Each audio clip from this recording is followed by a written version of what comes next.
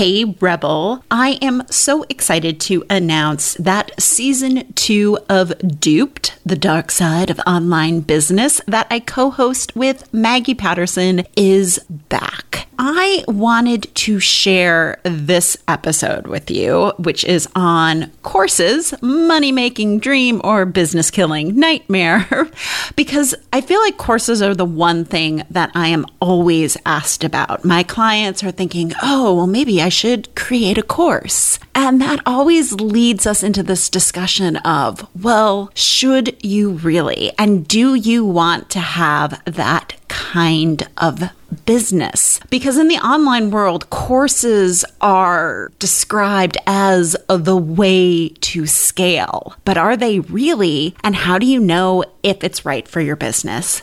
Those are the questions that we are diving into for this episode of Duped. Plus, there's some math about how big of an audience you actually need to be successful with courses. So I hope you enjoy this very special episode of Duped. Create it once, set it on autopilot, and make money while you sleep with a course. You will never have to trade dollars for hours again. These are just some of the many promises celebrity entrepreneurs make to get you to enroll in their course that teaches you how to, you guessed it, create a course. But do courses live up to the hype? Find out in this episode of Duped. Let's do it. Welcome to Duped, a limited series podcast which explores the dark side of online business. If you've ever felt like you've been duped by a celebrity entrepreneur or coach, or watched with wonderment while people do downright dirty things to grow their business, this is the show for you. I'm Dr. Michelle Mazur. And I'm Maggie Patterson, and we're two seasoned communications pros. And we've got a lot of questions about the practices, strategies, and tactics that are all too common in online business. In Duped, we're going to unpack all of it with a focus on why it's happening, what we need to know about it, and more importantly, what each of us can do about it. Let's do it. Maggie, welcome back. Here we are. It's season 2 of Duped. Before we dive into all the course goodness, I thought we should tell our dear listeners why we decided to come back for a season 2. Because there's endless amounts of fuckery that we can talk about. We can have a season 67. Endless amounts of fuckery. You heard it here, folks. That is why we are back with Duped, because I felt the same way. I feel like the first season we did a great job of covering some of the main aspects where people get duped. And then this season we can dive into more specifics, especially things courses or selling from the stage or high ticket everything, some of those real specifics, and talk about the nuance before you decide to pursue those paths.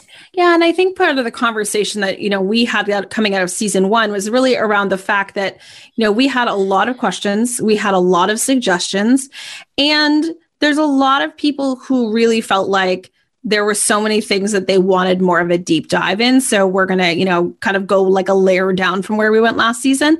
And I think one of the other things that was really interesting is, there was a little bit of critique around the podcast. And Michelle did not know I was going to bring this up, but I'm bringing it up. Here I go. There was a little bit of critique around the podcast about is this the right conversation in terms of, who is being duped? And I just want to say, as much as possible, Michelle and I are trying to bring a very inclusive lens to this, because the reality is from what I see and from the conversations I am having behind the scenes, because this is very silent and people don't talk about this in public. A lot of the people being duped they have less resources, they hold marginalized identities, and that's part of this conversation. This is not just about white, non-intersectional feminist liberals in the Northeast losing a little bit of money that would have been in their investment fund. This is consumer advocacy because it impacts so many people, and disproportionately people with less resources and that have non-dominated identities.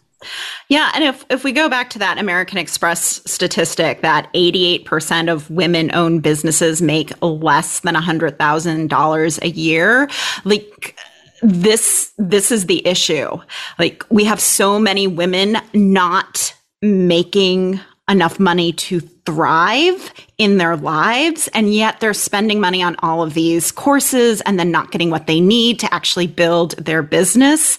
And that impacts people who, don't have the resources. Yeah, we're not talking about the women who have a trust fund. Yeah, who have the trust fund, who have the husband that supports them. I'm not concerned about them. I'm concerned about the people who don't have resources and they're investing so much money into these programs and courses. Yeah, and I mean, and the psychology of this is, the scarcer your resources are, the more apt you are to fall into these traps. And that's just research that's backed up. And I will link that in the show notes because I don't have the reference right at my fingertips, but that's a lot of the reason. And like, we're also talking about this because it's just interesting, right? Like, it's just interesting. The same way I love a good cult documentary or a documentary on LuLaRoe.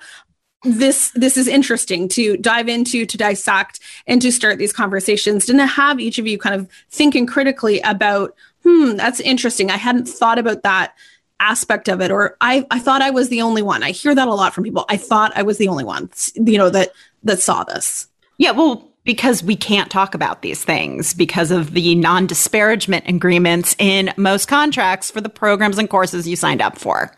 So we're not allowed, and it becomes this whisper network to find out like what's good, what's legit, what's not. And if you don't have that network, you're deprived of that information. Yeah, not to mention a lot of people won't even tell the truth about their experiences because they're now an affiliate for that crappy product. Okay, don't get me started on that. So with that, we're going to talk about courses today. So we want to start with the course myth. So let's dive in there. Okay. So Maggie, when clients come to you and this client says, I'm going to scale my business with a course, what's the first thing that you say to them? Well, there's the raised eyebrow, right? Because I'm like, why are you here? I work with service business owners. But, one of the things I encounter with my clients being service business owners, a lot of them feel like they've reached this mythical income cap, and I'm air quoting this, and that adding a course or a membership is going to be the solution. So I ask a lot of questions, and a lot of it comes down to like, who are you serving? Do you have an in with that audience? Do you have the marketing resources to do this? I asked a lot of questions because the dream is not as it's being sold. No, not at all. And I'm in the same boat because my clients who are usually doing pretty well with their one-on-one services, they'll be like, yeah, I think I'm going to scale with the course. And I'm like, wait, like let's talk about if this is the right move for you, because I've been going through the marketing and preparation of this podcast episode, and courses are often billed as the way service-based business owners can expand their capacity and scale their business. I know you're rolling your eyes so hard right now. Or it's talked about as the way for corporate peeps to make their side hustle a full-time gig. You just have to sell your digital course and you can ditch your 9-to-5 job. Or it's the way for budding entrepreneurs, so people who are new to business, still figuring things out, to create more freedom and stop trading time for money, which is one of the myths I'm looking forward to busting on this episode. Oh, I have a lot to say about that one based on personal experience. Oh, yeah. Yes, which I can't wait to dive into. So those who sell course creation programs and products are often selling this dream so hard by saying things like, no audience, no problem. You can still make bank with courses, even with a tiny audience, which could be true, but A lot of the times it isn't, and we'll talk about that. That you create a course once and you just set it on autopilot and you make money in your sleep and it's the dream. You wake up every day to more PayPal notifications. It's amazing. And that the only way to scale your business is through a course. And if you don't have a course, you're going to hit a revenue ceiling selling your services and your income will always be capped. But is all of that true? So we're going to dig in around these claims and look at the good, the bad, and the math of online courses so you can avoid being duped. And I did want to start with the good, because I don't want to make this whole episode about the horrors of courses, because objectively, courses are neutral. There's nothing wrong with a course or wanting to create a course. So if you are a course creator and you're doing great, I'm not saying that there's anything wrong with this business model. My objection is really around how they are marketed and sold as this panacea that will give you ultimate freedom. And in some cases, yes, sure, that might happen. And in some cases, courses can be the best way to deliver information to your clients. So Maggie, have you ever taken a course that you really liked and felt it delivered the goods? I had to really think about this because I don't think for me, as from a learning style point of view, that a lot of courses are set up well for me. But I will, and this is more of a program, but I'm going to talk to the course element of it. Is I did last year Feminist Coach Academy. And one of the things that I have struggled with in most courses is the fact that they're video based. I really, the lack of accessibility is a real challenge. And I'm glad to see the industry starting to change around that, because I don't think I've ever completed a course without a transcript. And everything in the Feminist Coach Academy, had the video, it had the captioning, it had the transcript, it had a podcast. And I think having those different learning modalities meant that I actually got it done. And then, the quality of the content, the level of thoughtfulness, they didn't just kind of bring in their friends. They brought in true experts, and that made the content really, really compelling, very relevant. And then the last thing they did, I thought was great from just as supporting learners, is we had basically workbooks for everything, but then we had an integration type of workbook to take what are the lessons. And in the case of the Feminist Coach Academy, we're running that through Libertary Consciousness Framework from Barbara J. Love. And that was really helpful, because at first I was like, oh, I hate doing this. But I hated it. But by the last thing, I was like, this has been so compelling, because I'm going through those things instead of and if you're not familiar with the framework, definitely go look it up. But I wasn't just cutting into action mode. I was analyzing it. I had accountability, had all the elements there. And I thought that was a really good way to take subject matter that's very heady, is challenging for some of us, and really breaking it down into clear action steps. And at the end of every lesson, I had a clear action I was going to take. So at the end, when I created an accountability plan, that's what I used. It was very thoughtful in terms of the instructional design. And it was not it wasn't the fanciest course. It wasn't, they didn't have jazzy slides, but the thoughtfulness of that experience really made a big difference for me as a learner. Yeah, because what I've seen with a lot of courses, especially ones teaching a big topic, like a feminist coaching course. There's a lot of topics in there. Yeah, that was that. I saw their syllabus, and that it was an immense course and an immense undertaking. Because I know for me, I do taking courses.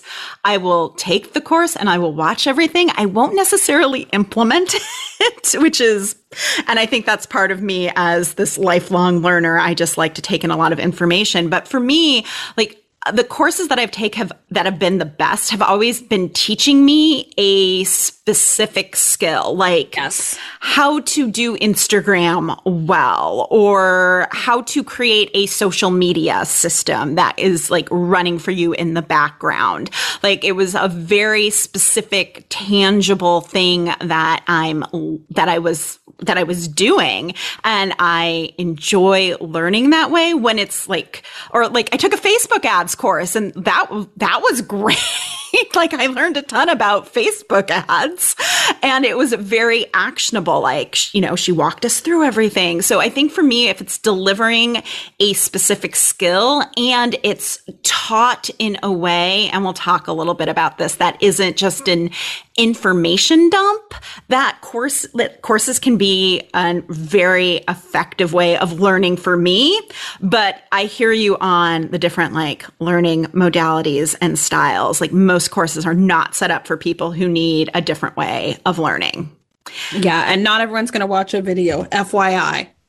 Oh no. Yeah. Like create that podcast, create that private podcast, please. It's easier now than ever, or the transcripts or the captions, like all of it needs to be there in the course to make it accessible. And what I found interesting was, I ran into a survey from Terrain, which is an online learning platform. And they found that over 90% of entrepreneurs who bought a course that cost $100 or less reported that they felt satisfied with the value they got out of it. So if you have a lower priced course, $100 or less, most people will be like, all right, yeah, I got my money's worth from this course. On the other hand, satisfaction levels were lower at 73%. And I actually thought that was kind of high, but that's just me, for users who invested more than $1,000 in a course. So courses, especially at lower price points, can be very valuable to your clients to do that. Let's teach you a specific skill. But students expect more, not surprisingly, from a higher price course, which is a lot of what we see sold in the online space. And I think what's really interesting about this is if I think of my best course experiences, they've been on, like, you know, aside from maybe from Coach Academy, select other things, they've been lower price things because they've been very, very specific. They've been very short. And, you know, my expectations are in check. Whereas if I spend over $1,000 and you give me something that's kind of I'm not going to be very happy. Yes. So let's go in and start talking about some of the myths around the course, or what I call the bad of the course. And the biggest thing I hear about courses from my clients, from all the marketing, is that courses are the way to scale your business. But are they? And one of the things that really annoys me is we need to talk about how the online business world doesn't understand what scaling actually is. In the online space, we hear like scale your business, but they're not actually talking about scale. They're talking about growth. And those are two very different things. And I know it sounds like I'm being a nitpicky word nerd, but words matter. So Michelle, I don't think it's nitpicky at all. I've talked about this a ton. This makes, and it's because I like literally started working in the like tech bubble point, you know, early stage, right? Like, so I've seen this a million times, and like, this is not scale. What we talk about in this industry is not scale. No. So let's talk about what the difference between growth and scale is so that you can be a savvy consumer of this marketing. So Lighter Capital, which is a startup financier for startups, obviously, they explain what the difference is in a blog post. And they said, when companies grow, they are increasing their revenue equally as fast as they are adding resources to enable that increase. So they're bringing in more revenue, but their expenses are also rising. Whereas when companies scale, they add revenue at a faster rate than they take on new costs. So when companies scale, they are being more efficient. So they're not spending any more on resources. They're maintaining their expenses at the same level. And they're increasing their revenue.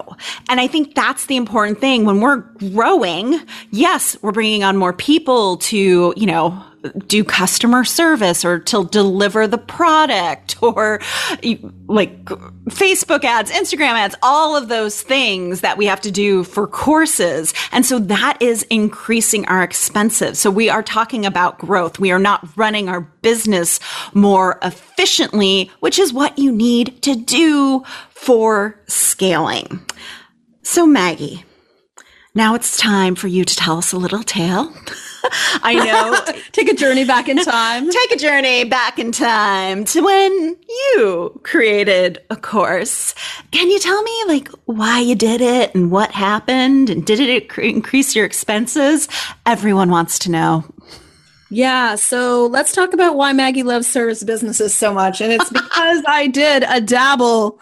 I more than dabbled. I dabbled a lot in the course world. And I think, there's two parts to this is number one, I did a bunch of mini courses, kind of $100 price point, super, super successful, but it's really hard to make money on $97 products. Like, our most popular product sold over 100 it was $10,000. Basically, we'd netted out over that, but the expenses on that were not insignificant. Right. And it was like, are we going to play the Facebook ads game or what? But I want to talk about when I created my signature course. Michelle was there. She knows. I remember these days. Yeah. And you know what? I think one of the reasons I did it, it would be really easy for me to be like, okay, I'm going to totally blame my coach at the time, which I kind of blame her a little bit. Okay, more than a little bit. But I think it was one of those things at the time. This was like 2014, 2015. This was just seen as the thing I was supposed to do next.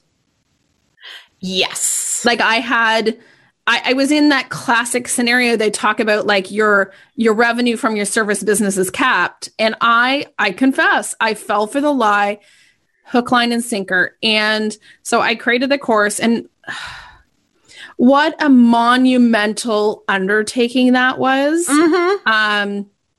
It took me like the better part of a year. And I think what's really interesting, what happened is I definitely invested money into it. Remember, this is before we had Teachables and ConvertKit. So, I mean, I had Infusionsoft. I had to have a custom membership site build. I had to have branding. I had to have there was a lot of it. I had a video editor. Like there was a lot of money invested in that, and I could cash flow that because I had services. So, my expenses went up significantly. I did I did more than break even on my first course launch, which I was really happy with. But I think the interesting thing of it at the end of the day was in that time period, I was so focused on the course, I was turning away clients. So I figured out afterwards, like I turned away about $30,000 worth of business. Because I was like, well, I'll just make that more than that back from the course. Yeah, because I still had to get out of the hole from the course. So, I launched it once, more than broke even, launched it a second time about 3-4 months later, decided I really hated the course model. And since then I've created a bunch of mini courses, and I still have some of those hanging around. But for me, it's just not the course launch model. And I know that's changed to Evergreen now a lot more. It's bad for me. It's a bad fit. And I didn't enjoy that way of working with clients. Like I'm like, did they do the thing? I don't know. So yeah, it did increase my expenses. Did I make some money? Absolutely. Would I do it again? No, I absolutely would not. It's because I bought into the lie. And this was, that second course launch where I decided I hate it, I had a little bit of a breakdown. That's what led to everything after, where it's like, what's gotten me to Duped. So we can go back in time and say that was great. Yeah. So glad we did it. But that's what made me double down on service businesses. It's made me do a mastermind, made me start talking about this stuff because I bought the lie first.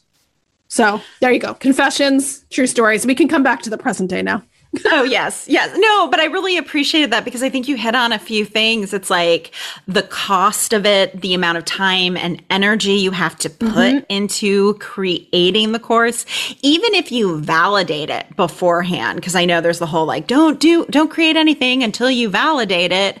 But even after you validate it, to really make it worth your while or to make it a part of like a sustainable part of your business, it does increase your costs. And I have to say, as a former professor, I hate not knowing that my students are doing the work or getting the result that I want them to get. It's kind of this black hole. You send out an email and then it's like, well, your course thing, your module is now ready, and you pray to God that they're going to do it.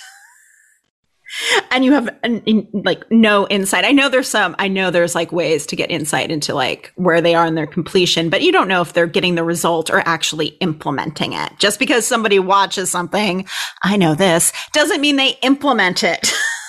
Well, and more importantly, like, okay, so like this is a perfect example of this is for me, I like working with people in like a deep way. I like to get to know them. Mm-hmm. A group, like, a Facebook group at the time was the thing. And like, yeah, I got to know people, but not to the way that I find personally satisfying. And like a lot of people don't want to work with clients. I really like enjoy and value and adore a lot, if not most of my clients. Mm-hmm. There's been a few over the years, so there's always a caveat in there. But the reality is that that connection is really important to me. And for me, like I would rather have 25 people in the mix than 250 people. Like me feeling responsible for 250 people is like having 250 little kids or kittens. I don't need that.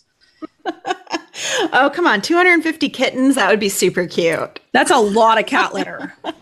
Yeah, except for that part. But yes, I completely agree. And like one of the things I wanted to chat on, and I'm just going to skip around real quick from our script, is that the fact that if you are delivering something that is a transformational experience, and I know a lot of the people who listen to this podcast do transformational work with their clients, of course, might not be the best way. I know for the messaging work that I do, I have thought about this a million times. Like, how do I create a group program? How do I create a course?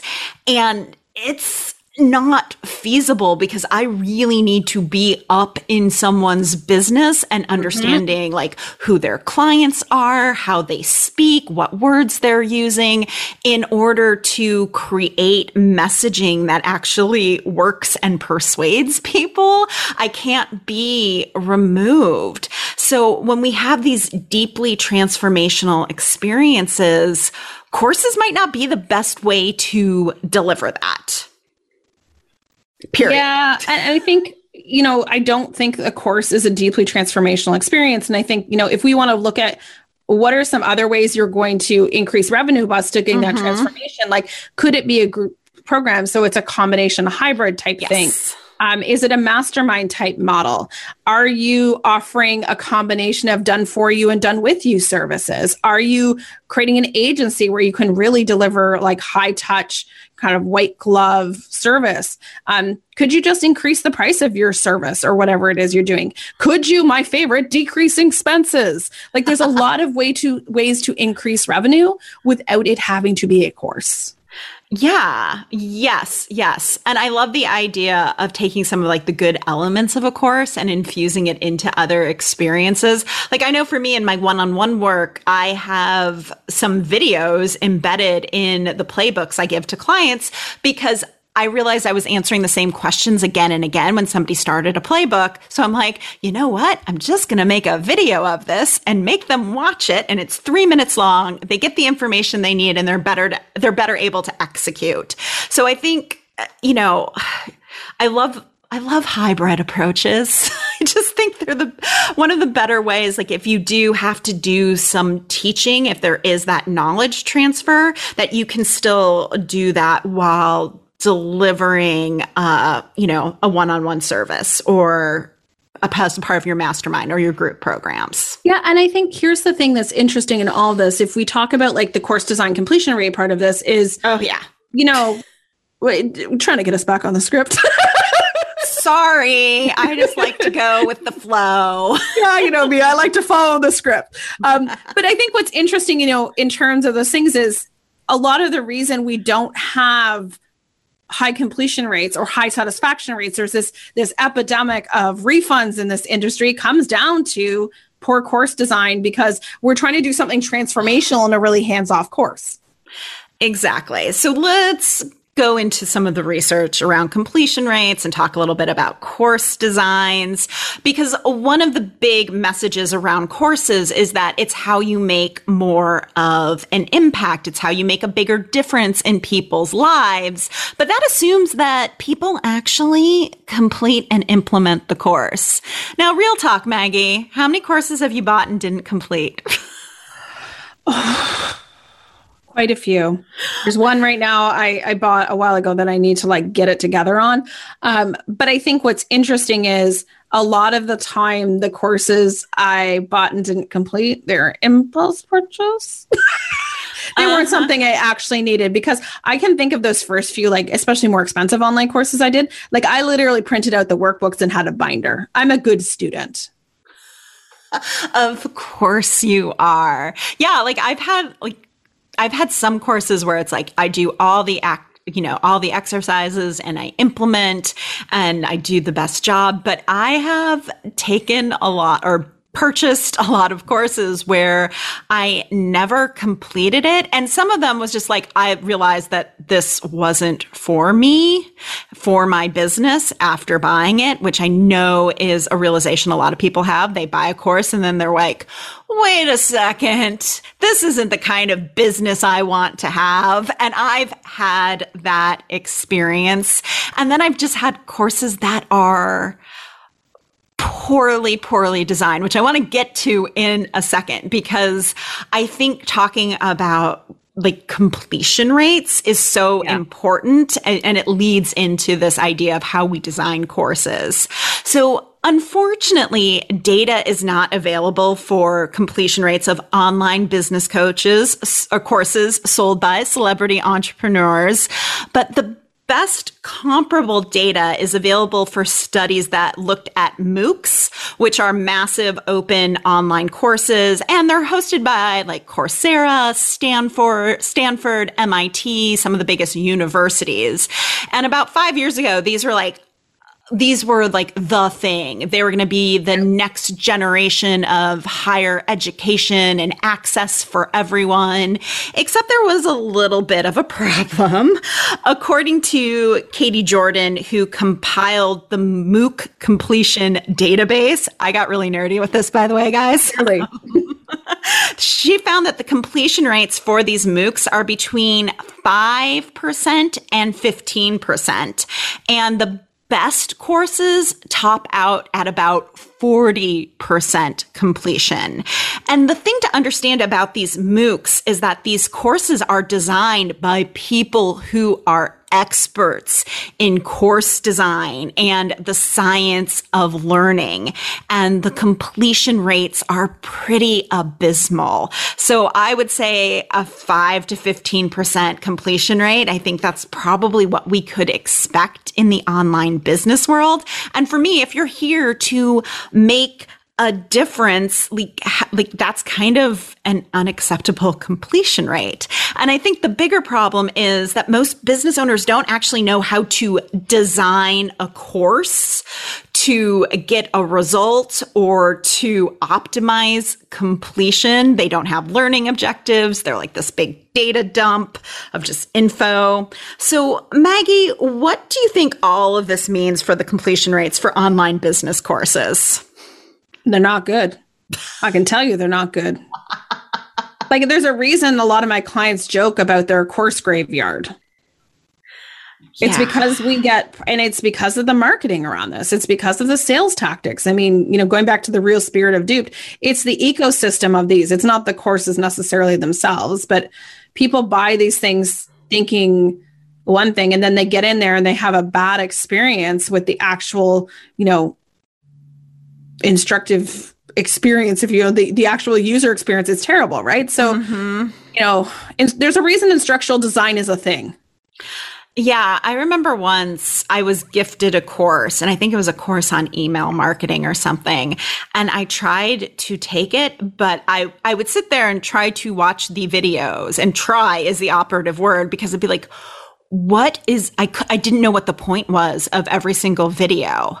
And it was just confusing, and it was a lot of information, and it just overwhelmed me. And I'm like, I thought this was supposed to make email marketing easier, not like blowing my mind and overwhelming me with all of this information that I don't know how to take action on. No, it's a good point though, because when I think of the mini courses and the courses that I have been most successful for and I'm about to kind of do a little promo on one of them, and none of the lessons are over like 17 minutes. If I can't teach you the concept in 15 minutes, it needs to be a different lesson. We need to think about if that needs to be in there. Like, time is valuable. I want you to be able to get in and get out through that lesson in an hour and actually like do the stuff and implement it, not like be stuck in like 3 hours. Like, this is not, archaeology 101 in first year of college. Yeah. And it's business. We're not testing your knowledge of email marketing or whatever the thing is. We want you to be able, as a teacher, we want you to be able to implement it and see a result in your business. Because skills development comes from actually doing the thing. This is why, hands-on learning experiences are a thing in school. So having people stuck behind their laptop, just learning, and not actually doing anything, it's not good. It's a waste of everyone's time. No, exactly. And once again, if you are delivering that transformational experience or you want to have more of an impact, like a course, your course sitting in somebody's courses graveyard is not going to do that for you or for them. So, and how do you think that makes them feel about you? How are they going to do business with you in the future? Are they going to recommend you? Are they going to be one of your 1,000 true fans? No. They're going to feel resentful and they're going to have buyer's remorse and then roll their eyes when they see your Facebook ad. And think to themselves like, oh, well, that course just didn't deliver. And if somebody asks them about that course, they're going to tell them, well, yeah, it didn't really work for me. And that's not the kind of word of mouth anyone wants. No. And I think this is where, one of the other kind of things you want to bring up was the courses are not really passive. Yes. Because people think they're just going to record some videos and throw up a worksheet and good to go. No, that's not how it works. Yeah, because the promise in the marketing and sales is that you'll have freedom and you'll stop trading dollars for hours. But that is not the reality that I've seen. And Maggie, you and I have had some conversations about this because freedom seems to be a huge marketing message these days. So what do you think about this appeal to freedom we see so often? Can I have an entire new podcast without going into 5,000 layers of nuance on this? Because it's hard for me sometimes not to. Yes. But, at the surface level, the appeal to freedom is very enticing, right? It's, you're going to get, because most people start their business, freedom is one of those, freedom and flexibility are most people aren't I want to make a lot of money. That's not really the thing driving them. It's the time freedom. Yeah. It's the freedom to do work that interests them. There's a lot of elements to that freedom. But I think, this is where this gets sticky for me is the ecosystem around courses is not really about freedom. Maybe the celebrity entrepreneurs at the top of this have freedom, but it's not free if they're exploiting their teams to do it. No. It's not free if they're grifting their students to get it. The only person getting free is the person at the top of the pyramid leading the duping, the grift, the manipulation, whatever it is. So is it really about freedom? I don't know. And then I will just say on a personal level, I have a very, I've thought a lot about freedom because Lord knows I've used this messaging. This is why I wanted the flexibility and the freedom for my life. But I feel like the use of the word freedom in a 2021 world where people are talking about their freedom so much feels really misaligned to me. And if it just smacks so much of rugged individualism and Protestant work ethic, and most of all, just so fucking much privilege. I can't with the freedom message. People, please improve your messaging. Please. It's making me hostile. I know. And I know I said to you the other day in a very flippant way that sometimes I feel like when I see entrepreneurs talking about freedom, I feel like it just means like they want money for nothing. They don't want to actually work. They want their team, their certified coaches or whoever to deliver the program while they're, I don't know, feet up on the desk, or I guess feet up at the beach, like just counting the money. And like I said, there's no freedom. It's not free if you're exploiting other people to get it. And that's the way capitalism works. Yep. And so many of these people are not paying their teams a living wage. So many of these people are treating the service providers who actually make this possible for them like crap. They're hiring success coaches for $15 and $20 an hour. They're having salespeople do commission sales for $12 in a major metro an hour plus commission. So what do you think that salesperson's going to do? They're going to sell you the thing because they need to make a living. That's the ecosystem around this. Mm-hmm. Exactly. And, the one thing that I was thinking about is like when you have a course and you're not just going to exploit your team, you're still very much involved every single day. You're just creating a different kind of job, a different kind of position for yourself in your business. And maybe that's the position of being a content creator, because you have to constantly be growing your audience in order to make a course sustainable, or, you need an ad strategist. There's customer service to do. There's the constant updating the course to provide a better learning experience. If you have a course, please do this on occasion. That's so very important. And even if you're outsourcing almost all of that, you've increased your overhead and have to sell more to pay yourself, to pay your team a living wage, and to pay yourself. So and even if you do outsource everything, somebody's got to manage those people and make sure that they're doing it. And so, yes, you might find yourself in the role of a manager, but business itself is not a money for nothing endeavor. There's always some kind of work to do to make the business work. And as a business owner, you get to decide, like, what do I want my position to be? What kind of business do I want to run? All right, Maggie. And can I just touch on one thing with this? The tools. The tools. I just did a tools analysis for our business. And even just running programs in the business to entrepreneur space, my tools costs are double what they are for the agency. Double. Yeah, that makes sense. Right? And it's just like, no one talks about this. It's like, oh, it's going to be so easy. It's like, it requires a lot more marketing, it requires a lot more sales, and it requires a lot more tools expenses. Yes, it does.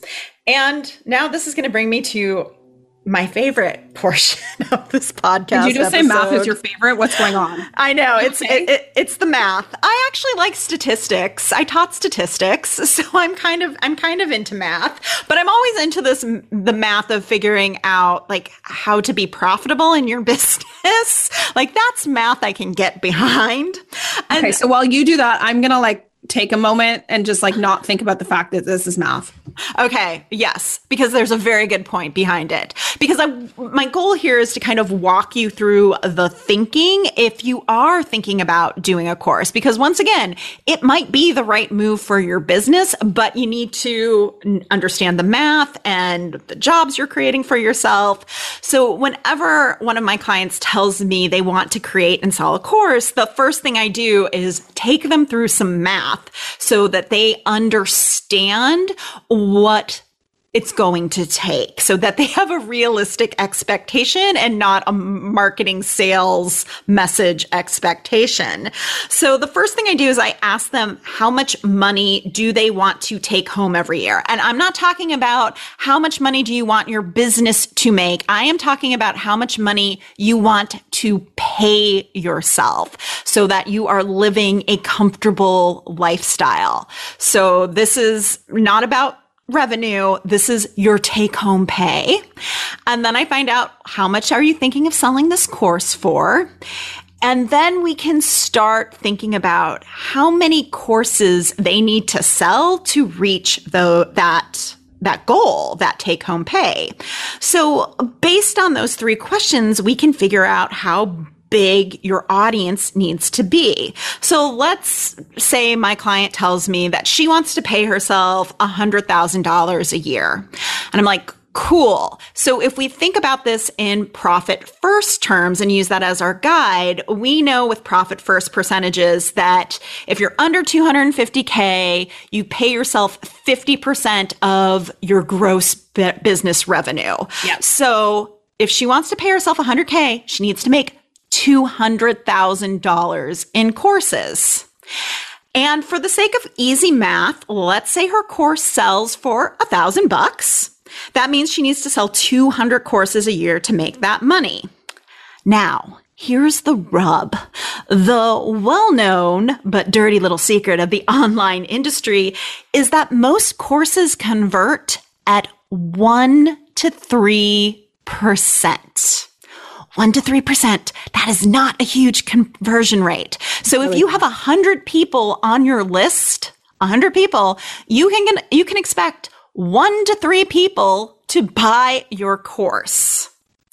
So for every 100 people on your list, 1 to 3 people will buy your course. So if you need to sell 200 courses, you need to have 20,000 people on your email list for a 1% conversion rate, or 6,170 for a 3% conversion rate.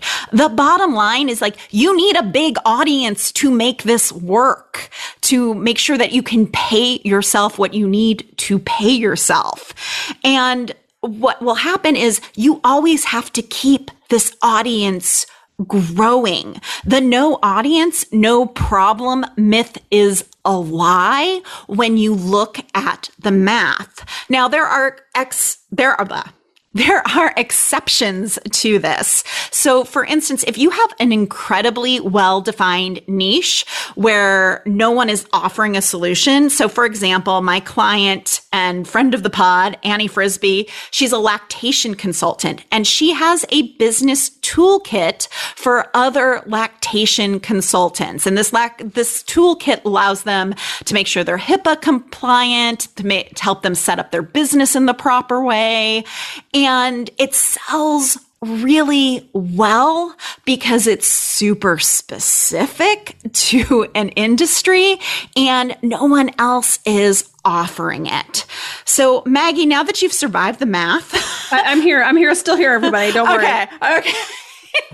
Because I love this math. So how do you think having an incredibly well-defined niche versus a general audience impacts your course sales? Oh, tremendously. And I will a little challenge for all of you. When you are on a course someone who has a course about creating a course or a program about creating a course, I challenge you to go through those testimonials and look at what markets they're in. Those runaway 1%, results not typical testimonials, they aren't typically coming from the general B2E marketing sales mix. They're not. They're generally not. It's much harder to be competitive. Whereas I can think of a few people I have known over the years that have, like Annie, really, really, really specific courses, like a dog training course, and they're using something that's there's a very specific niche. They're often first to market. They're the first person to have a course in that market. Makes a huge difference. I'm thinking of a client we had a few years ago that she was a teacher and worked in a very specific teaching style. She was wildly successful because of that tight niche. And the problem is the majority of people that are in this market are not those people. They're people who are going to sell you another Instagram course. Do we need another copywriting course? I don't think so.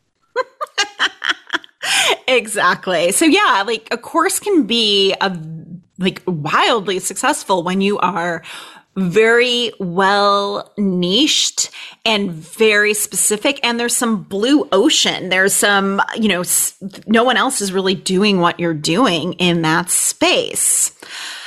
All right. So we have covered a lot. We have covered the good of courses. We've broken down the bad and the myths and the marketing messages and tackled the math.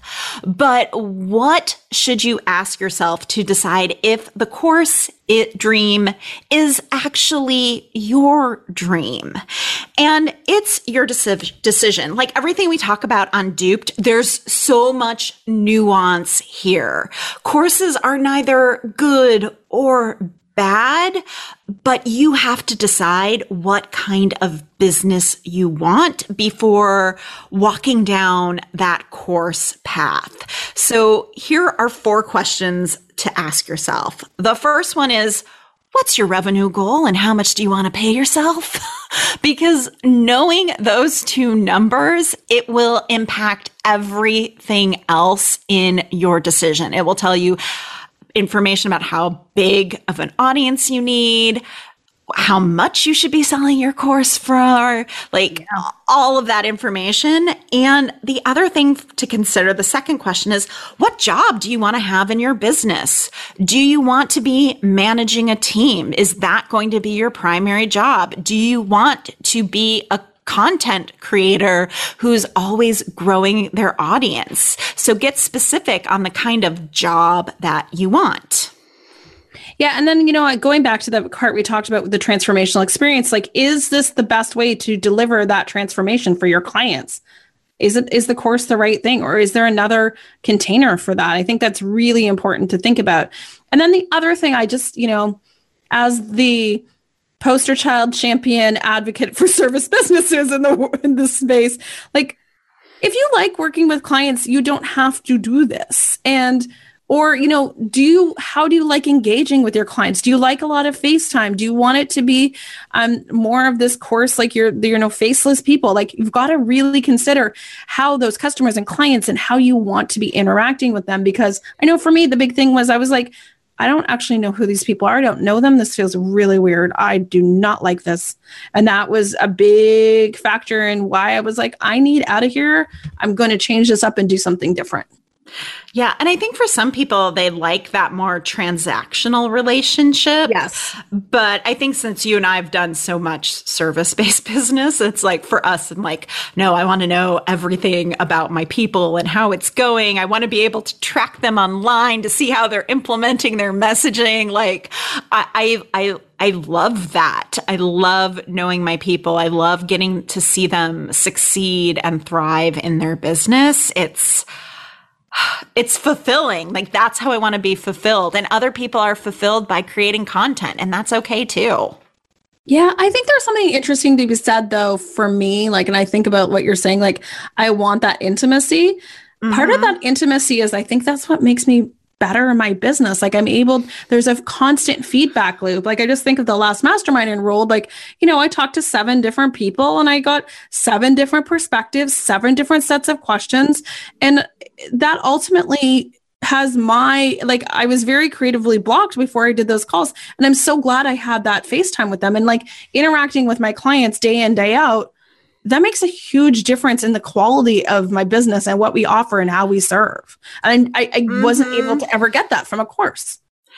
That is a really good point. And if you are somebody who's thinking about creating a course, how do you build in that mechanism? Yes. Because the thing about interacting with clients or getting on sales calls is that you get so much customer research. You get to hear how they're talking. You get to hear what's clear, what's unclear to them.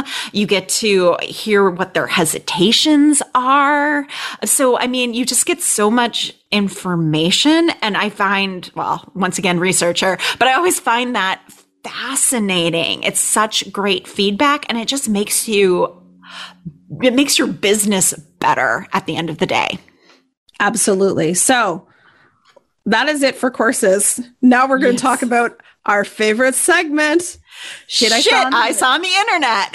I know. We're so excited because, and just so everyone has a little things, Michelle and I were preparing for this recording the last few weeks, and we were pre-gaming today on Voxer with each other, getting each other hyped up, which I think was great because we just it's like we never stopped recording this show, but we've got so many options for shit I saw on the internet this week. So Michelle, do you have yours ready?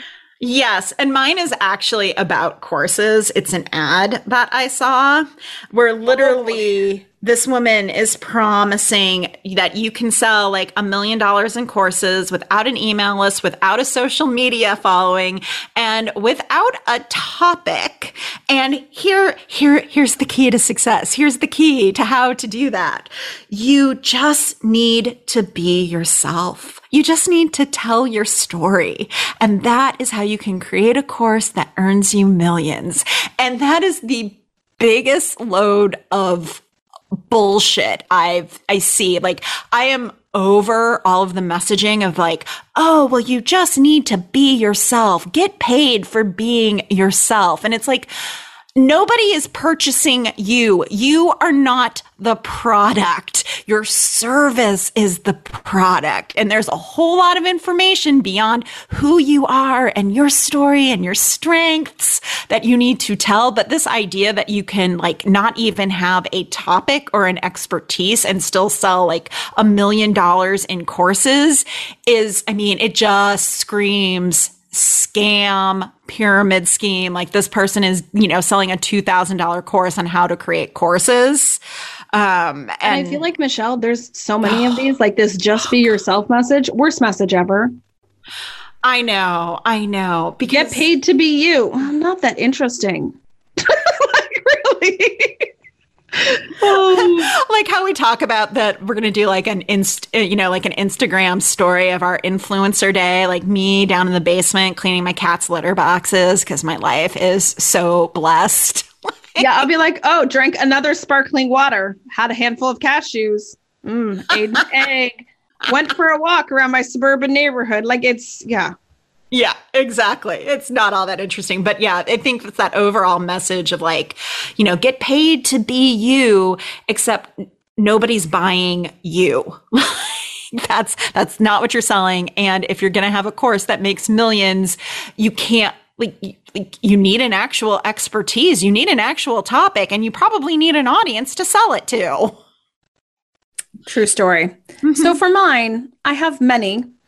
But I want to talk about this something because this kind of will dovetail really nicely into our next episode.